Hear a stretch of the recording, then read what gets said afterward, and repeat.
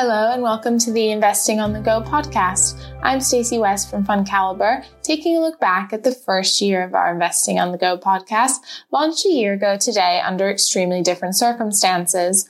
Our first interview was with James Thompson, manager of Rathbone Global Opportunities Fund, who we caught in a restaurant just before he hosted a dinner with 40 people. You can even hear cutlery and plates rattling around in the background. But roll on 12 months, and today we're conducting virtual interviews via Zoom, and you're more likely to hear dogs or children in the background as fund managers, like many of us, are working from home, self-isolating to stay safe. It's a completely different world. In the first interview, James described being a fund manager. I guess I would explain it as a sort of cuddly version of Dragon's Den. Okay. Less ego, fewer demands, but equally critical and skeptical. I spend all my time meeting with companies and analysts trying to unearth the best investment ideas around the world. I buy about 60 stocks, mid and large size companies, under the radar growth businesses in some of the most exciting parts of the stock market. James's biggest concern at the time was Brexit. Remember that? And he was avoiding UK companies, preferring those from the US and Europe. Our second podcast was with Shizuko Hardy, manager of Active Fremantle Japan Fund, and it's still one of our most listened to episodes today. In the interview, Shizuko talked us through how corporate Japan had to reinvent itself after its bubble burst and how its aging population was driving the robotics theme. And in the first 10 episodes, we managed to cover global, UK, and European equities, bonds, and residential property, and the specialist areas of healthcare and infrastructure, pretty much every area of investment you might like to consider. The big themes that were discussed in the next 10 or so episodes were Brexit, trade wars, and President Trump picking fights on social media. As Mark Sherlock, manager of Hermes US Mid Equity, put it in episode 11, of course, a lot of airtime is given to politics in the US currently, with the president and his fondness for tweeting. Those tweets may amuse or appall in equal measure, but on a day-to-day basis, for many of our companies, they are not that relevant. Devin Kalu, manager of ASI Latin America Fund, also discussed the proposed wall between Mexico and the US in his interview in episode 13. I think when we look at the relationship between the US and Mexico, our view is that because they're such close neighbors, they are so economically entwined that ultimately compromises will be struck. And therefore, when we look at the uncertainty around the world, we think it's more certain that things will get resolved positively in Mexico, and that there will continue to be a strong symbiotic relationship between the two countries. In contrast, I think some of the issues that are being faced with China and the US, where it's more confrontational, I think there is more to be worried about there. In episode 20, Richard Hallett, manager of Marlborough UK Multi-Cap Growth Fund, described in a nutshell the impact Brexit was having on UK companies. The UK economy, as we see it at the moment, is growing at a fairly tepid rate of about 1 to 1.2%, depending on who you speak to. But that is on a slowing trajectory. Really, this is due to the ongoing effects of the Brexit uncertainties and the effects that's having on entrepreneurs and business leaders, and the slowdown in decision making in the business environments. It's also having an effect on consumer spending habits as well. And we see all these areas sort of really being affected, particularly in the car industry, in the construction sectors, hospitality, and in the retail space as well.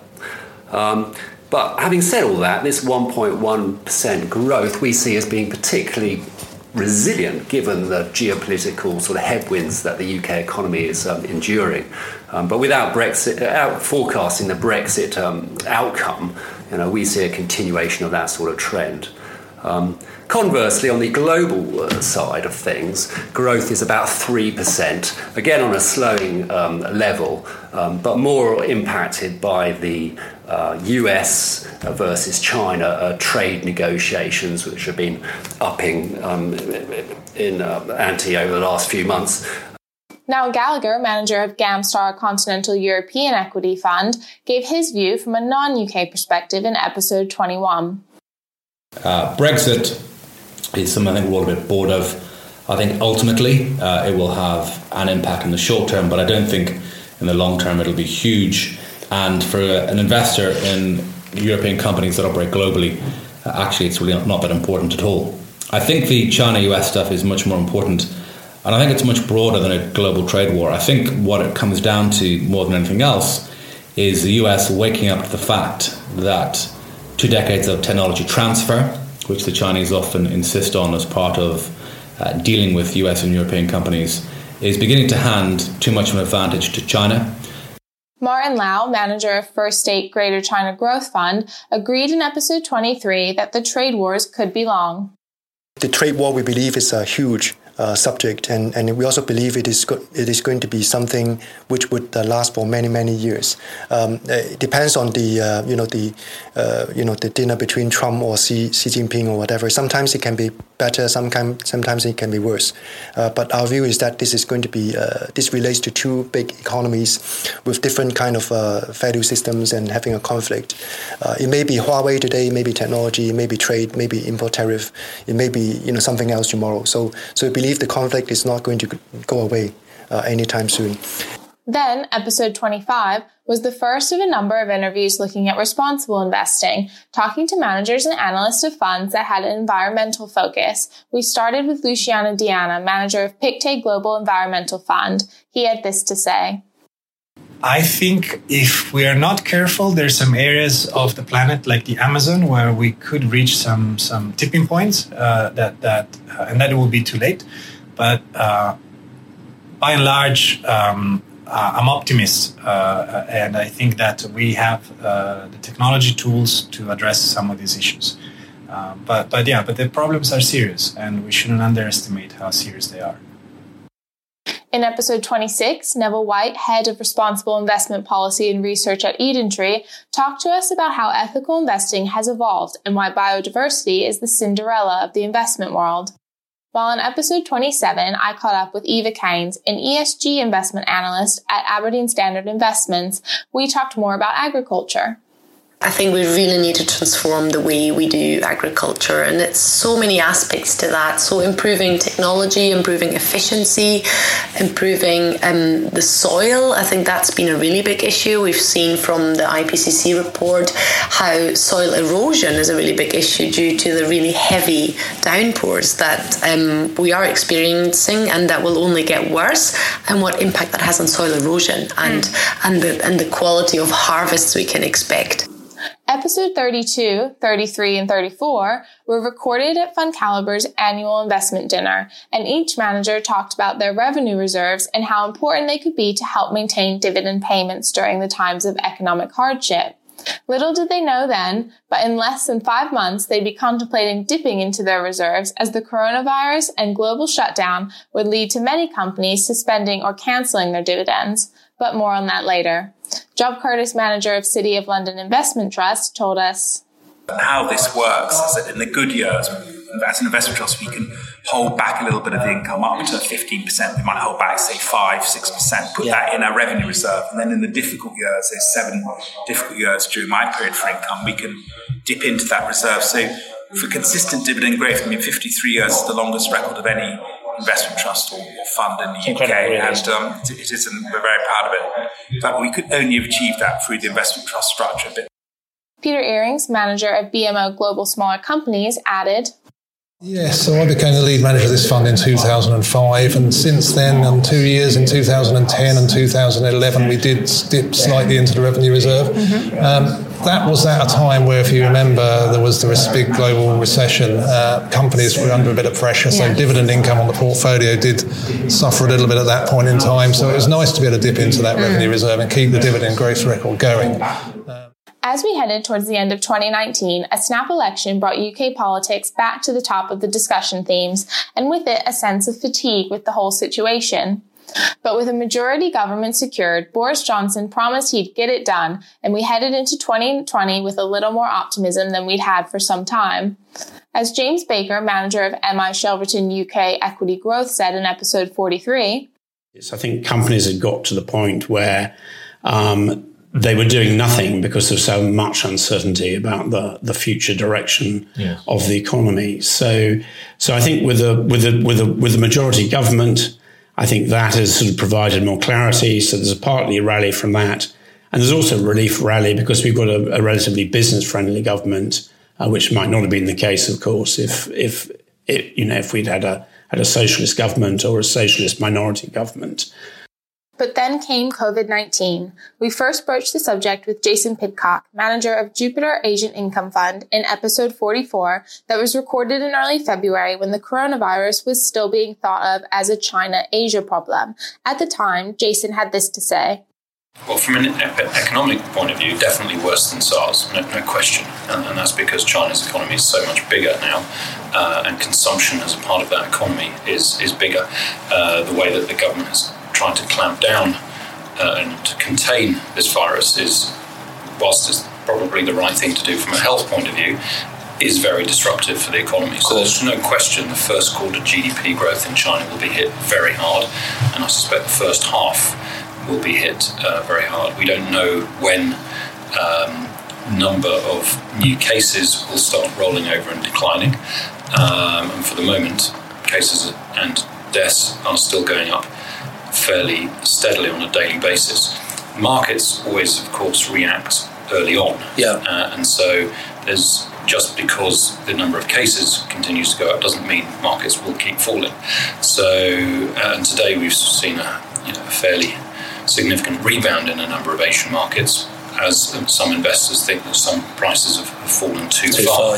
So I'm not going to make any short-term predictions, but history suggests that viruses like this do become contained eventually, and then the economic impacts don't linger for that long as repressed demand plays catch-up.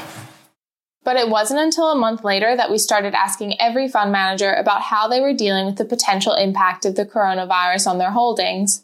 In episode 48, newly appointed co-manager of ASI Global Smaller Companies Fund, Kristen Deason, said, I think governments around the globe have followed in China's lead, and they seem to be acting very quickly to try and contain or shut down this virus. And markets seem to be encouraged by the fact that central banks have said they'll step in to provide liquidity. So we do think that the first quarter will be very badly affected. We've already seen obviously negative numbers coming out of China specifically, and there may be some hit going into second quarter. But we expect that economic activity will rebound and possibly rebound quite sharply in the second half of the year.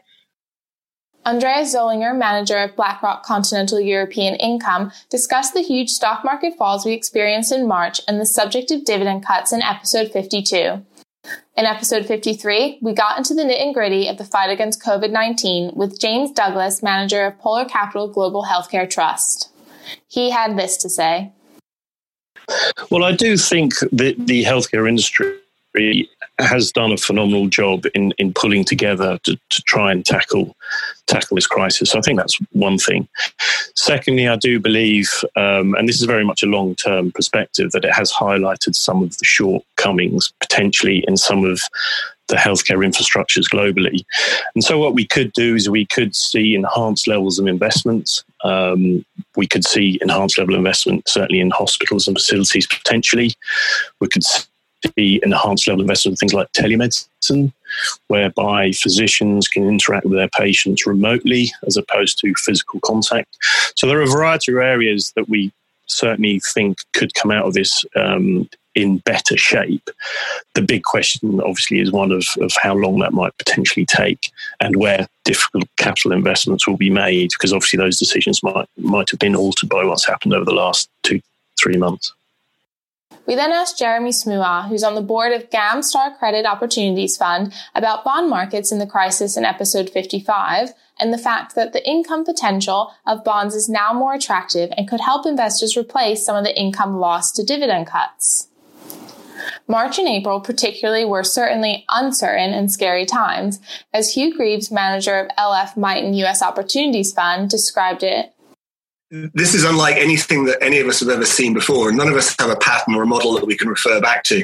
But, the way that we've been looking at this is it's like sort of running up and suddenly finding this chasm has opened up in front of you. And everyone's sort of looked over the edge and been scared out of their minds as they've looked down into the depths.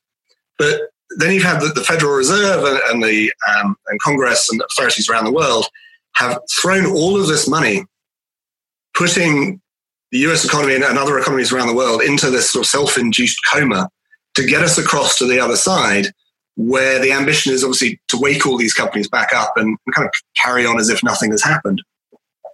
So what they're effectively doing is they're building a bridge across this chasm that's opened up. And, here we are, we're walking across this bridge towards the other side where hopefully everything has resolved itself in the future. And one day we'll look back on all this and go, what did we worry about? But here we are, we find ourselves on the bridge, hopefully getting closer to the other side. But sometimes we look down and we go, oh my God, this is really scary because of everything that is happening or could happen. And people are dying and companies could go bust and employment is going through the roof. But then we look up into the future and we go, actually, the future's not that far away. And the future hopefully is going to be okay. So as a stock market and as people in general, we're alternating between looking down and getting scared and looking up and getting hopeful. And I think that the closer we get to the other side, the less looking down we do and the more looking forward we do. And that's what's going to lift the market higher from here, is that increased confidence that we're going to get to the other side and everything is going to be okay. And our most recent interview was with Alessandra Di Corrado, co-manager of 91 Global Special Situations, UK Special Situations, and Cautious Managed Funds, all of which are now Elite Radar. And as we head into the middle of 2020, who knows what the future will bring? Investing on the go may be temporarily investing from home, but the investment landscape continues to be fascinating, and the managers we talk to continue to bring investment opportunities to life. To listen to any of the episodes mentioned, or to learn more about the funds, please visit fundcalibre.com. To stay up to date with the Investing on the Go podcast as new insights come out each week, please remember to subscribe to the Investing on the Go podcast, available on Apple Podcasts and Spotify.